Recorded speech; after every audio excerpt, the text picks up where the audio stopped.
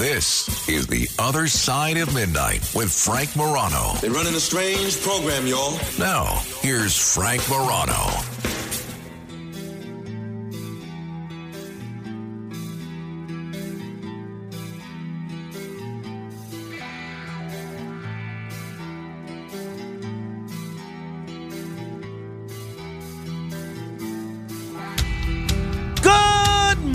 Everyone, this is The Other Side of Midnight. I'm Frank Morano, the voice of overnight America, the voice of the insomniacs, the man who has kept more people up from coast to coast than bad Mexican food.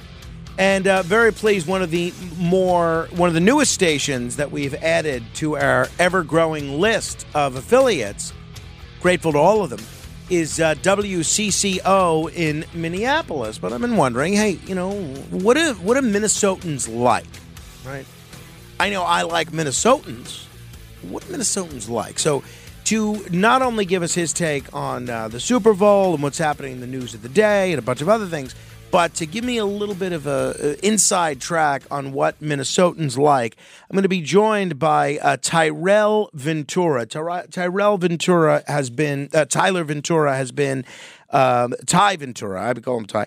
Ty Ventura has been a guest on this show before, and he happens to be the son of former Governor Jesse Ventura.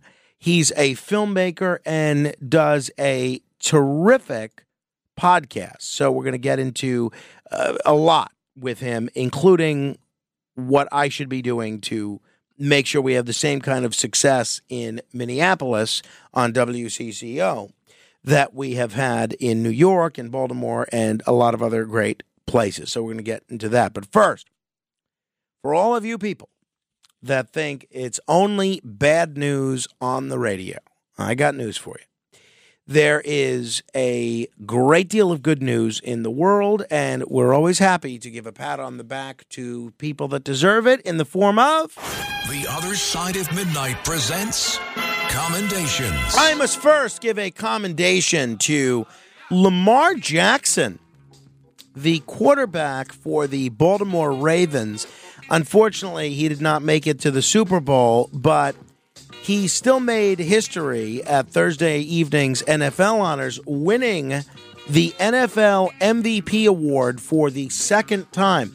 At 27 years old, Jackson is the youngest two-time MVP since the merger of the NFL and the AFL, beating out Chiefs quarterback Patrick Mahomes by just over 9 months. And Jackson was the landslide winner. He got 49 out of 50 first-place votes, and this is obviously who I would have voted for. In my view, Lamar Jackson is absolutely a future Hall of Famer. He's an incredible player, and the fans of Baltimore are very, very lucky to have him, as far as I'm concerned. So, Lamar Jackson, I do commend you. I must also commend Jack Hemmings, a former Royal Air Forces pilot, who has again taken to the skies in a Spitfire at 102 years old. 102 years old. Jack Hemmings, an ex-squadron leader with Britain's Air Force, is believed to be the oldest pilot to fly the World War II plane. His 20-minute flight from an airfield in southern England on Monday was to raise money for a charity. You ready for this? That he co-founded nearly 80 years ago. The veteran, who had never flown a Spitfire before, said it was absolutely delightful being back behind the controls, though he said the ride was very bumpy. Love seeing people like this still productive, still doing things, still showing that you can be leading a meaningful life even once you turn 100. And the fact that he's doing this for charity, a charity that he's been so involved in for over 8 decades, I can't think of anything more commendable. So, Mr. Hemmings, I do commend you. And I must also commend an 8-year-old named Charlie, whose quick thinking saved herself and her 2-year-old sister after a carjacking at a gas station. This quick-thinking 8-year-old saved herself and her sister when a carjacker stole their father's SUV at a Wisconsin car wash while they were still in the vehicle. You imagine how scary that is for a child. Imagine how scary that is for an adult, but for a child especially at 8 years old. You're old enough to know what's going on, but you're very limited in what you can do to fight back. So this all took place on Sunday afternoon when Adam Jorgensen got a car wash with his two daughters in Oak Creek, about 12 miles south of Milwaukee. Jorgensen hopped out so he could grab a cloth after the wash and left the SUV running. Then someone stopped him to ask for directions. That's when he heard the screech of tires and saw his vehicle speeding off. Then he told me to get out, and I was like, what should I do? Should I run and be a scaredy cat, or should I save my sister too? That's what the 8-year-old Charlie said. So I said, what about Autumn? Charlie said she felt the need to do something. Quote, I should try to kick him or defend myself in Autumn, but then I was like, I should stay in my seat and do nothing. Stay here, do the questions. But when I realized that Dad had the key, I was like, he can't do anything without the key.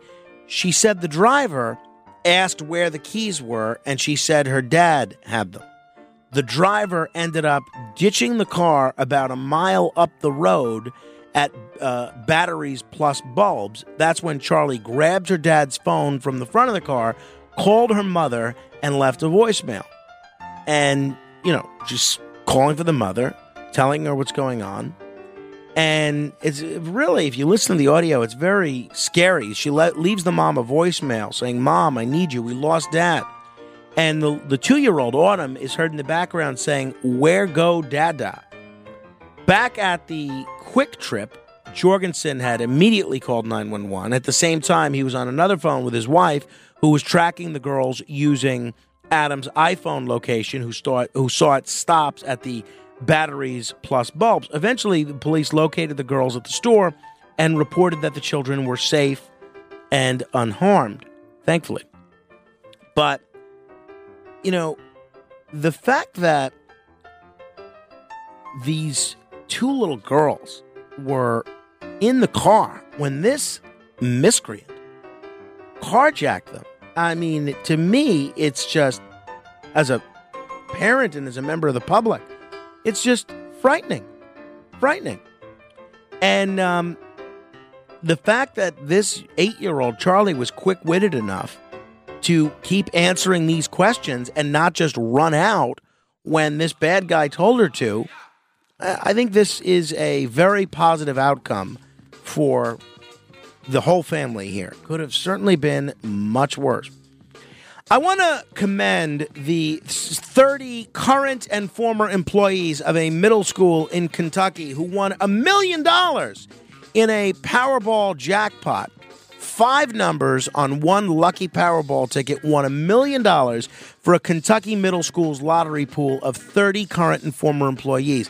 The Boone County counselors, administrative staff members, special education teachers, and others who pooled their money over the past 8 years each took home $24,000 after taxes following their win of the January 27th Powerball drawing, according to a news release from the lottery.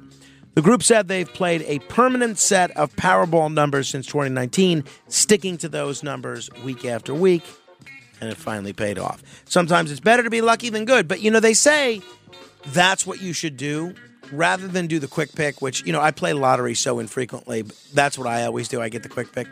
They say what you should do if you're going to play every week, whatever kind of lottery, Powerball, Pick 3, whatever else, is always play the same numbers. Because eventually, I guess you have a better chance that they'll come out. But who knows? Lottery is, not a good bet. All right. I want to commend the Richard Ploud, because Richard Ploud built a 23.6-foot matchstick Eiffel Tower, a really incredible feat of engineering with matchsticks. And It was the Guinness World Record holder for largest Eiffel Tower, or tallest matchstick Eiffel Tower. Wouldn't you know it, Guinness World Records tells him that he used the wrong matches and they weren't going to honor the record. So anyway, this gets reported, and finally Guinness rescinds what they had said, and now they are going to honor this man as the record holder for tallest matchstick Eiffel Tower. This man spent 4,200 hours over 8 years on building his model from more than 706,000 matches and 23 kilos of glue. Can you imagine putting in all that work only to be told that you use the wrong type of matches? I mean, you talk about an emotional roller coaster. I am glad this gentleman is being recognized as the Guinness World Record holder, which he certainly is. I want to commend Viagra. Viagra, it does more than just keep erectile dysfunction at bay. Oh, yes. A new study of nearly 270,000 men suggests a pharmaceutical commonly used for ED may lower the risk of Alzheimer's disease by some 18%. Hello, 18% is no joke. So, those of you concerned about Alzheimer's, as I certainly am, may find another reason to take Viagra or the generic equivalent. Who wants Alzheimer's? Not at all related to my commendation of Viagra, I must also commend nuts. No, not those nuts. You know, one of the things we always heard about nuts was that they cause you to gain weight, right? Well, it turns out that is not the case. In the midst of all these evolving dietary trends, endless health advice, there's a common misconception that eating nuts, particularly tree nuts like pistachios, leads to weight gain due to their fat content. And this belief has contributed to more than half of Americans falling short of the recommended 5 to 7 ounce equivalents of nuts and seeds per week. However, recent studies are now challenging this, revealing the beneficial impact of nuts on health without the feared weight gain. So nuts are a nutritional powerhouse. So the next time you're hanging out at the bar, enjoying a mocktail, especially during Lent, grab yourself a handful of pistachios without the guilt, because nuts are good for you again. Hey, I love these guys. I just learned about these guys yesterday, but I have to commend them. 3 longtime friends have attended every Super Bowl ever, and they don't intend to stop. This club, they call it the Never Missed a Super Bowl Club. It used to be much bigger. Now there's 3 of them left. And these 3 fans, all in their 80s, Don Chrisman of Maine, Gregory Eaton of Michigan, and Tom Henschel, who splits his time between Florida and Pennsylvania. They were in Las Vegas yesterday for the big game, and they're hoping they can all make it to the 60th edition of the Super Bowl 2 years from now. The fans have sat together at the Super Bowl before, and they're still trying to, as of the article that was written about them, trying to make last-minute arrangements to do that for this year's game. But at the very least, they were planning to get together for brunch before the game. I think this is so cool to have attended every game since the first one in 1967 and never miss one. And the fact that these 3 guys are able to do this as sort of a shared adventure and a shared experience, it's not easy at any age to stop whatever you're doing and fly to wherever the Super Bowl is. I had an opportunity to go to the Super Bowl yesterday, and I decided it was a little bit too much of a pain for me to go. These guys do it every year, and they do it into their 80s. So I really have to commend these guys for a level of stick-to-itiveness, a level of, I don't know what you would call it, passion, that I find genuinely inspiring.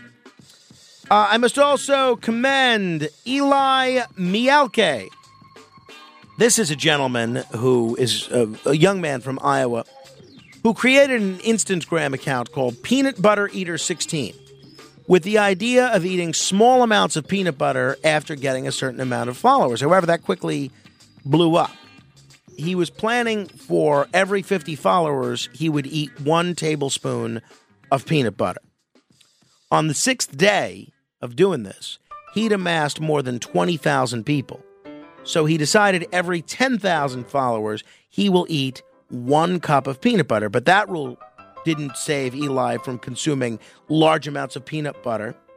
And on January 14th, he covered himself in peanut butter as he promised his followers he would do, once he reached 100,000 followers. So since starting this account, this gentleman has gone through 7 jars of peanut butter. He spent close to $150 on peanut butter to support this venture. Now, usually I don't reward this kind of social media stunting, right? These kind of social media shenanigans. Maybe it's my respect for him doing something different and out of the box, or maybe it's because I just love peanut butter and fantasize about doing this myself. I have to give this young man a commendation. I think this is wonderful. I think it's wonderful that he kept his word, unlike Chris Mad Dog Russo, who promised to retire and didn't end up doing it when there was some sporting event. I want to commend everybody who is celebrating Lunar New Year around the world. We're entering the Year of the Dragon. Very exciting, very exciting. I love the Asian folks, and it is great to see everybody having such a good time with Lunar New Year. And then finally, I want to commend my brother, Alexander Marco Morano. My brother Alex watched Carmine on Friday night so that my wife and I could go out to dinner at this place that I've been wanting to take her to that she's not been to. And because he works from home, he allowed me to pick him up right after the show, which is not at all convenient for him. It starts the day a lot earlier. Then spent the whole day at our house working, watched Carmine, did a yeoman's job, even gave him a bath, and then took an Uber home at his own expense. I offered to reimburse him, wouldn't hear of it. So that was very, very nice. And because of that, I am waiving the debt that he owes me for Chris Christie not being the Republican nominee for president, which was a free dinner at a restaurant of my choosing. So I thought that was really kind. Thank you, Alexander. I do commend you. All right. Ty Ventura will join us in a moment, but a couple of people have been very patiently holding. Let me get to a couple of them here. 800-848-9222. Russell is in White Plains on air. Thank you. All right. We'll talk with Ty Ventura in just a moment, someone that is much more proficient in communications than Russell appears to be. You want to email me? You can certainly do so. frank.morano@redappleaudionetworks.com. That's frank.morano@redappleaudionetworks.com. You can also find me on Twitter. I still call it Twitter @FrankMorano. Ty Ventura joins us straight ahead. The Other Side of Midnight with Frank Morano.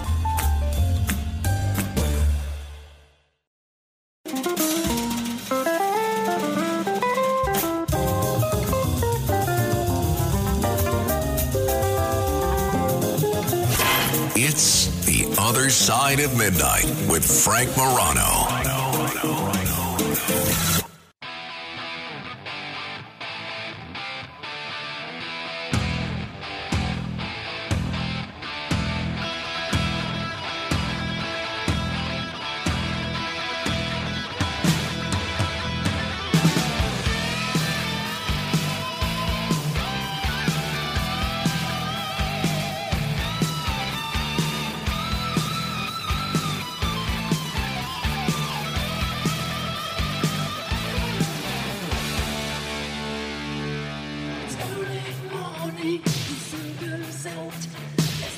She can't break it out. Forget his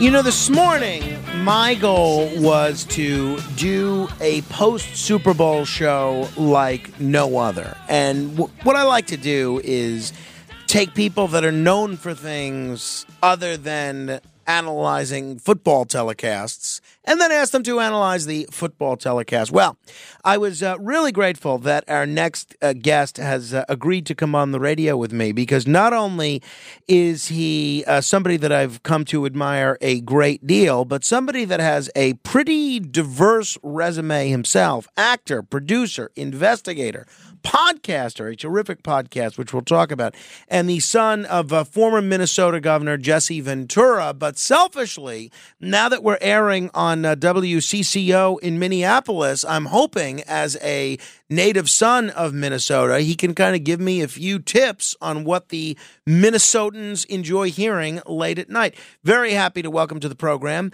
once again, Tyrell Ventura. Ty, it's great to talk with you again. Thanks for staying up late. Great to talk with you, Frank. Always a great honor coming on your show here in the post-midnight hour. Love it. Thank you. First things first, give me some advice here on how to appeal to the good folks of the Minneapolis-St. Paul area. Is there a secret code word that I should be aware of, a secret way of pronouncing water that will let the Minnesotans know I'm secretly one of them? Oh, yeah. Well, don't you know, really you just have to have it down with the Fargo accent. No, actually, man, you want to really appeal to the wonderful people of Minnesota, you got to do what what my father's done, and what a lot of people do is integrity, honesty, and try lutefisk. Knock a little lutefisk out, little fish pudding. I have tried lutefisk. I have to tell you, if that's going to make or break me in Minnesota, I think I might be broken. Ty, have you I'm sure you've eaten lutefisk. What do you like it? No, not at all. Nobody does. Anyone who does is crazy. It's fish pudding. It's one of the worst things I've ever had in my life in terms of eating it. But it is a true test of whether or not you are a Minnesotan. Good to know. Thank you. Hey, Ty, before I get your take on the game yesterday, what kind of a football fan are you? Would you, on the scale of 1 being has never watched a game to 10 being an encyclopedic knowledge of every team on every player and every team, where would you put yourself? I would probably layer myself in at about a 5. I'm more of an NBA guy myself at the end of the day. However, being a Minnesotan, football heartbreaks so well. It just eats away at your soul, because every time the Vikings get close, every time you think you've got the riddle solved, we fall short and our hopes and dreams are dashed. But that does not prevent us from continuing to root for the purple and gold. I was sorry the Vikings, didn't go further in the playoffs this year. I took them just about every week in my football pool, and I'm not really an expert football analyst myself, so I come up with kind of, some people would call silly, although I did very well in the pool, but unorthodox methods for how I choose which team. And because Minnesota elected Jesse Ventura in 1998, they are almost always my pick in the football pool. So I was rooting for them. I was sorry they didn't do better. Give me your thoughts on yesterday's Super Bowl, either in terms of the game itself or the showmanship, the telecast, anything and everything. What did you think?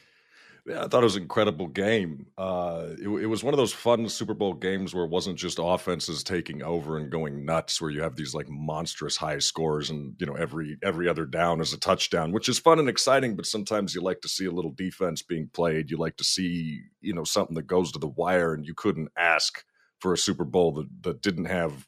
I mean, this Super Bowl had a tremendous storylines with Purdy.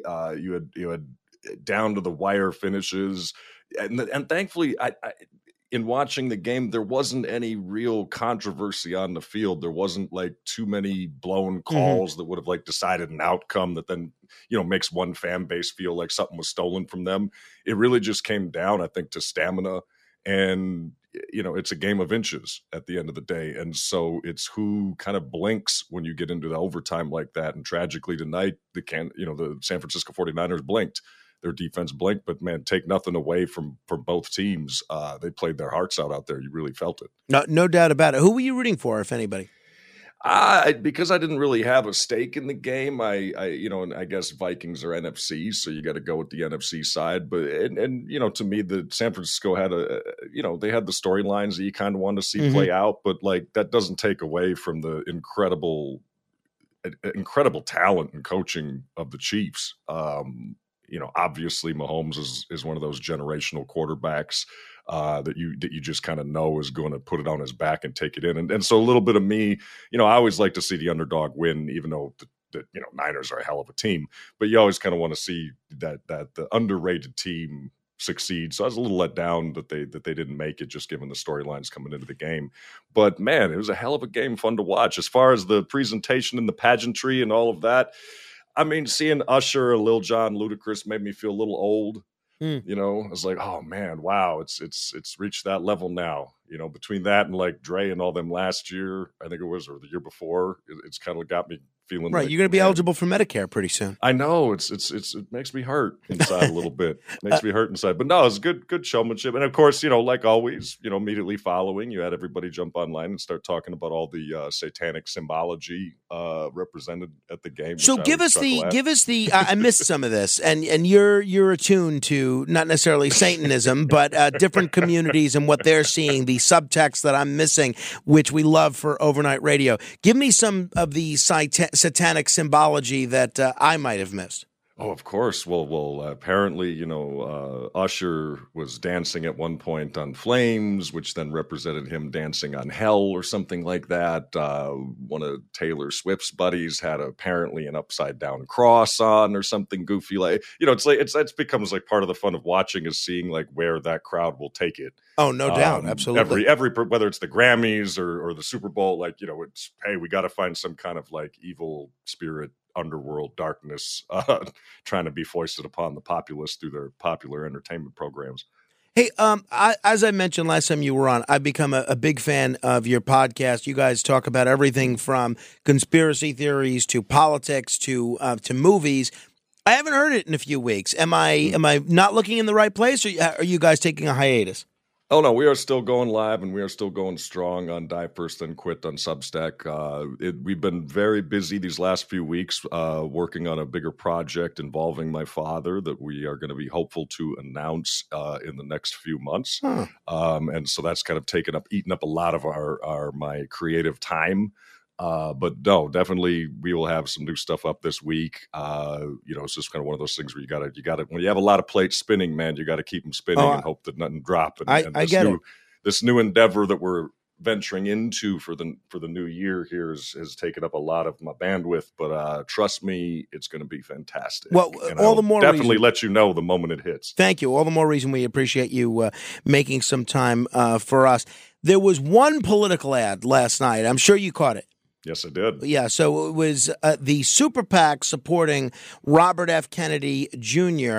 I saw that Robert F. Kennedy Jr. has been a guest several times on this show. He actually did an appearance in Arizona with your father a couple of days ago. Give me your take on the ad that aired during the Super Bowl and his candidacy in general. Well, I was completely blown away by the ad. I wasn't expecting it. In fact, I Neither can't was I. even remember if there's ever been a political ad on the Super Bowl to my recent knowledge or memory. It was it was like, whoa, okay. And it was unique. It was unique taking the riff off of off of JFK's ads back in the day, and then kind of putting the contemporary Kennedy spin on it. It was bold. Being that he doesn't have ballot access in all the states yet and things like that, I don't know how much it'll help him. But maybe it will. I don't know. I think in today's political climate, I think people are yearning for a third party candidate. They're yearning for another choice. I mean, if we're this is my own opinion, but if we're stuck with Biden and Trump to vote for, I think a lot of people might just stay home on election day, tragically, because I don't think those two candidates represent the whole of the American people. And we need more candidates than just the Coke and Pepsi choices that we're presented with every year. As far as his candidacy so far, there's a lot that I disagree with Bobby on. There's a lot that I agree with him on, but I think that's just kind of the flavor. That's just every candidate. You're not going to entirely get behind. You're not. You're either going to be all the way in or you're going to be all the way out. As far as my father's recent appearance with him in Arizona at to get out to, get on the ballot rally, get to help get third parties on the ballots. Jesse came out and said on X, Twitter, that he supports all third party candidates this election because he is so passionate about having more than two choices, legitimate, more than just the two choices on the ballot. He wants people like RFK, Jill Stein, Cornel West. He wants to elevate all those people who are running for third party in third party slots or independent slots, both in presidential elections, federally, locally, nationally. We just have to get more than these two choices out there. Oh, I couldn't agree more. Obviously, you're preaching to the choir.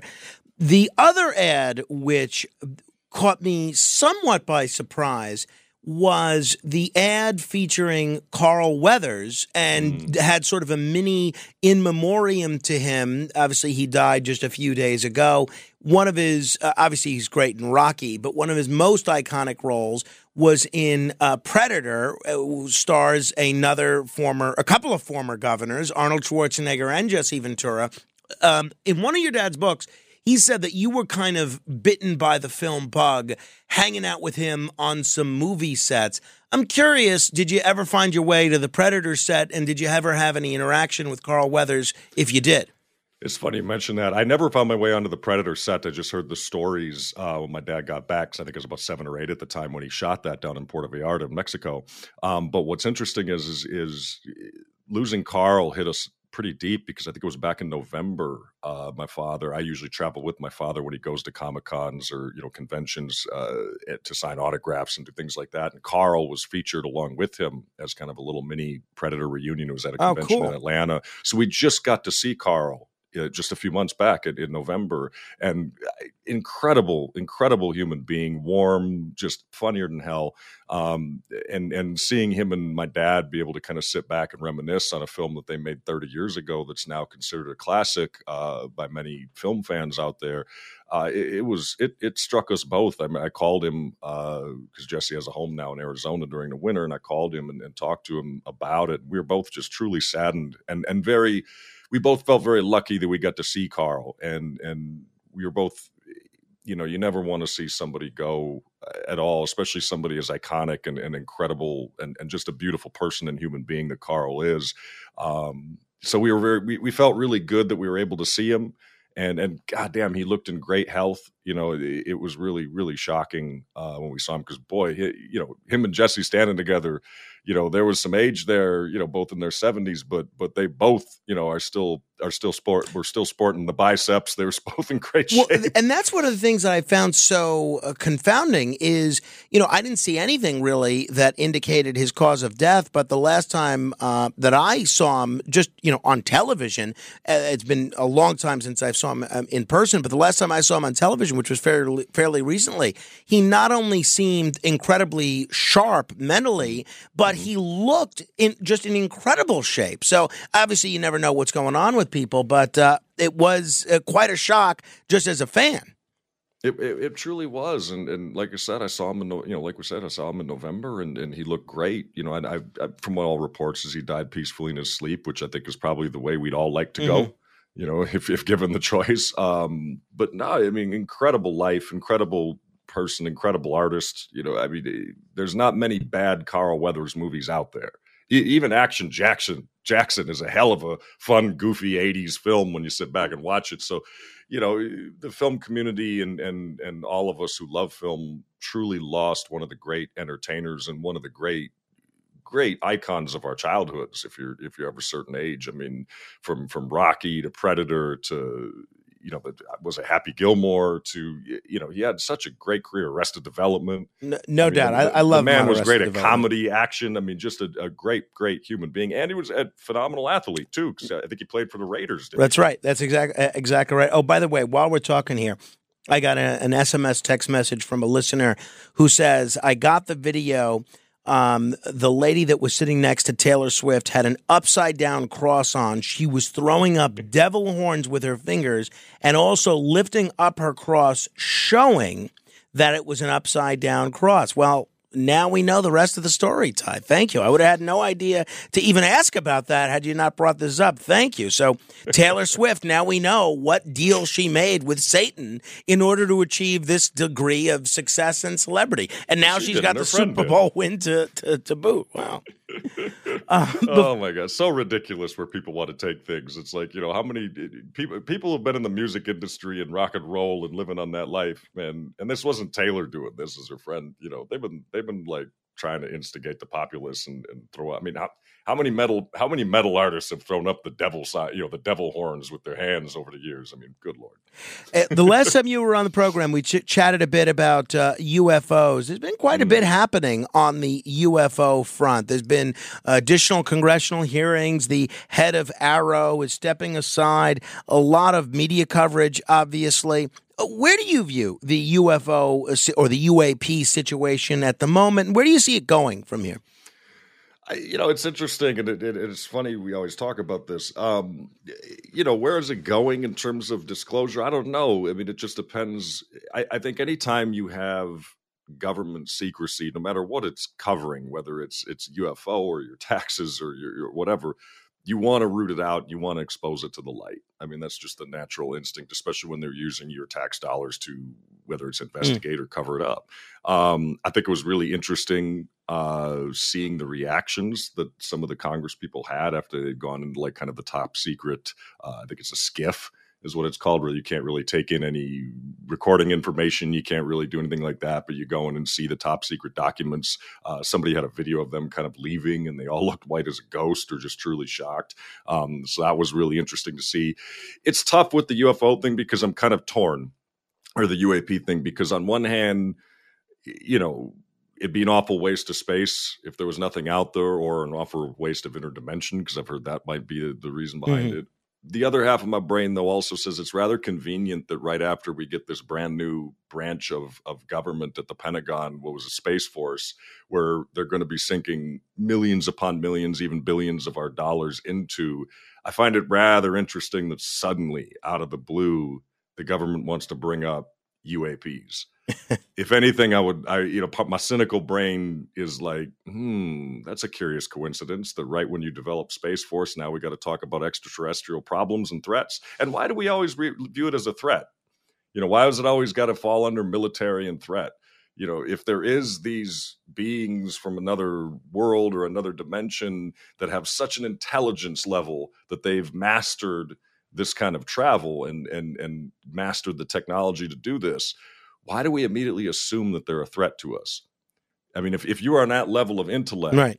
Wouldn't you then also realize just how precious life is and how valuable it is, and how, they wouldn't pose a threat to us because they recognize the beauty of life and the sanctity of life?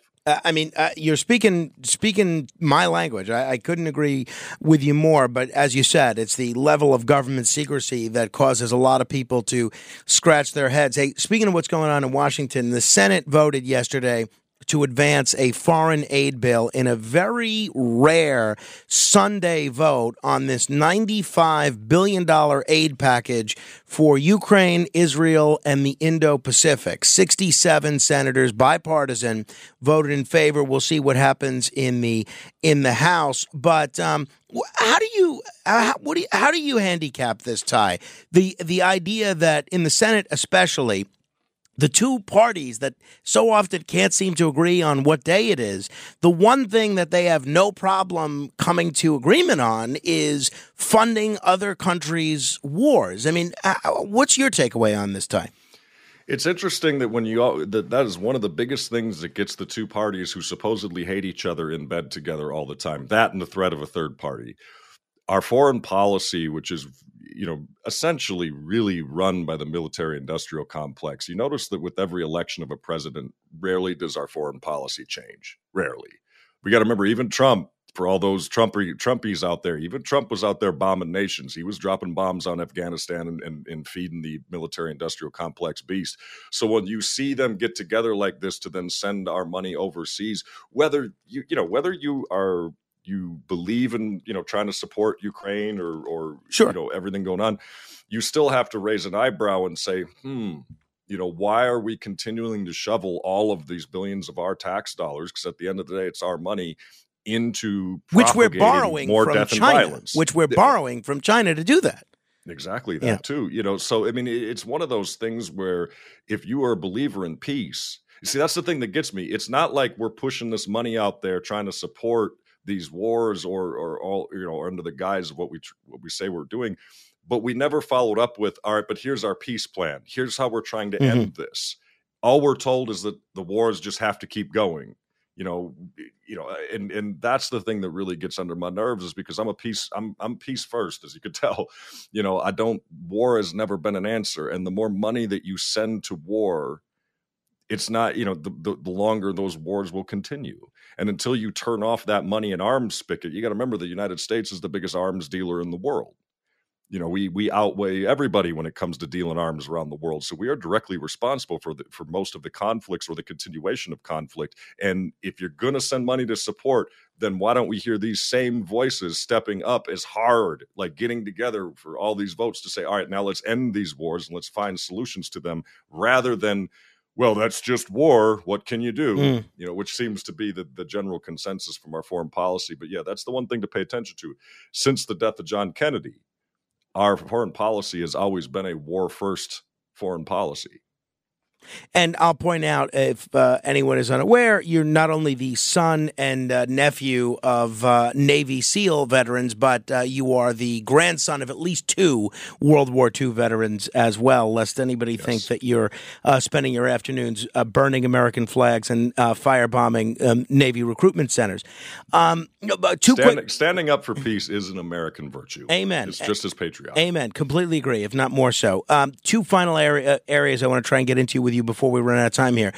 We are on WCCO in Minneapolis these days. The Minneapolis mayor really laced into the idea of working from home. The mayor called people that work from home losers, and said that, that really says it all. What do you make of his comments there? Do you think that the mayor's right, that the work from homers are losers?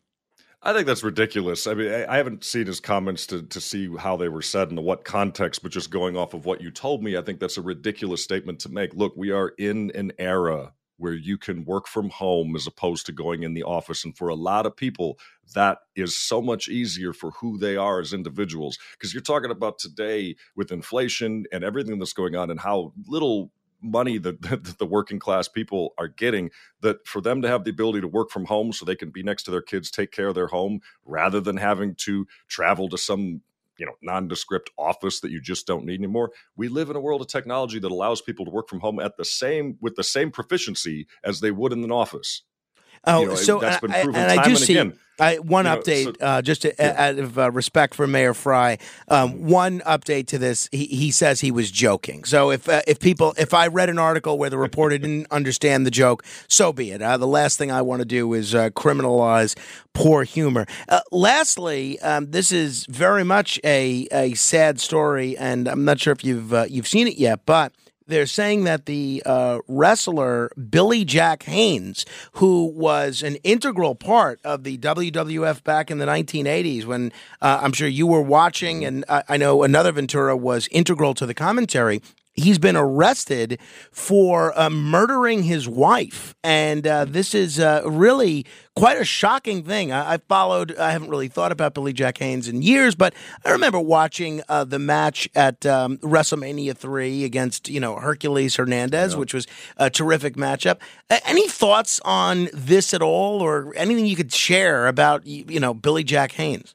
I haven't heard that name in many, many, many years, so I don't know the circumstances of what happened with that case in particular. I think what is truly tragic, though, and this goes back to my father's efforts to unionize wrestling back in the early 80s, is that a lot of people come out of wrestling from all the wear and tear and abuse and concussive injuries, and we know how bad. I don't know if that's the case here. I know that probably was the case with Chris Benoit. Well, yeah. That those concussive injuries that are sustained through wrestling do have an adverse effect on your brain. That's been proven time and again. I don't know if that's the case or what was going on with Billy Jack, but I do feel very strong. It is truly tragic that when you think back to WrestleMania 1 and you think of how many people are still alive who were part of those early WrestleManias, there may be 5 people, left. My dad, Hogan, Mr. T, Tito Santana, right. Most of all of that generation, my father's generation of wrestlers have all died. Well, the smartest thing he did was stop wrestling at a relatively young age rather than, by the way, Billy Jack Haynes was a plaintiff in a federal class action suit filed against the WWE 8 years ago, claiming that the organization mistreated its wrestlers by denying and concealing medical research about traumatic brain injuries that they suffered. So who knows? Maybe that did play a role here, but I'm glad you mentioned that regardless. Ty, I always enjoy talking with you, and thank you for being our radio Sherpa to the good folks of the Mini Apple on WCCO. Hopefully we'll chat again soon. Most definitely, man. And trust me, you're going to love Minneapolis. You got to get up here and visit. Our restaurant scene here is extraordinary these days. Multiple James Beard winners, the whole thing, man. You're going to love it up here. Great count on it. I'm going to wait till it's a little warmer, though. But I will be there soon. Thank you, Ty Ventura. Appreciate it very much. Thank you, sir. Find him on Substack, and you can also check out his podcast. It is absolutely terrific. Die first, then quit. 800-848-9222. If you want to comment on any portion of our conversation, 800-848-9222. Straight ahead. The Other Side of Midnight.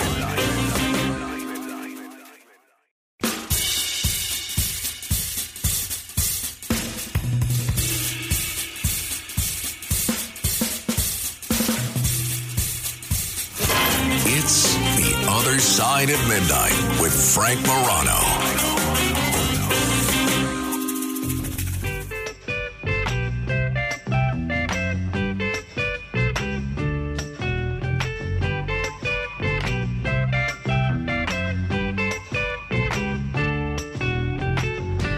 Hey, where did we go?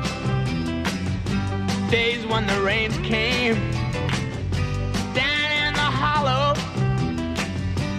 playing a new game, laughing and a running, hey, hey, skipping and a jumping in the misty morning fog with our hearts a thumping and you,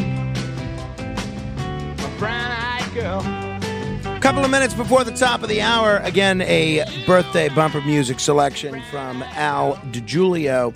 Hey, one quick thing I did want to mention. A very sad story, which could have been much worse. There were 2 people wounded, including a young child, after a woman opened fire at celebrity pastor Joel Osteen's church in Houston yesterday. The assailant was reportedly shot, and the assailant reportedly shot and killed by 2 off-duty officers. So thankfully, that situation didn't escalate, but that is scary. I mean, one of the places where you think, we've seen this before, unfortunately, but one of the places you think you should be safe is church. I hate to hear that. So we'll see what we learn about this shooter and any possible motive. I'll keep you posted. And, it's funny listening to Ty talk about lutefisk, which I have tried. It is terrible. I mentioned we went to dinner at my brother's on Saturday night, and it was the first time I've seen he and my sister-in-law since they've been back from Australia. They were in Australia for a month, and they brought back Vegemite.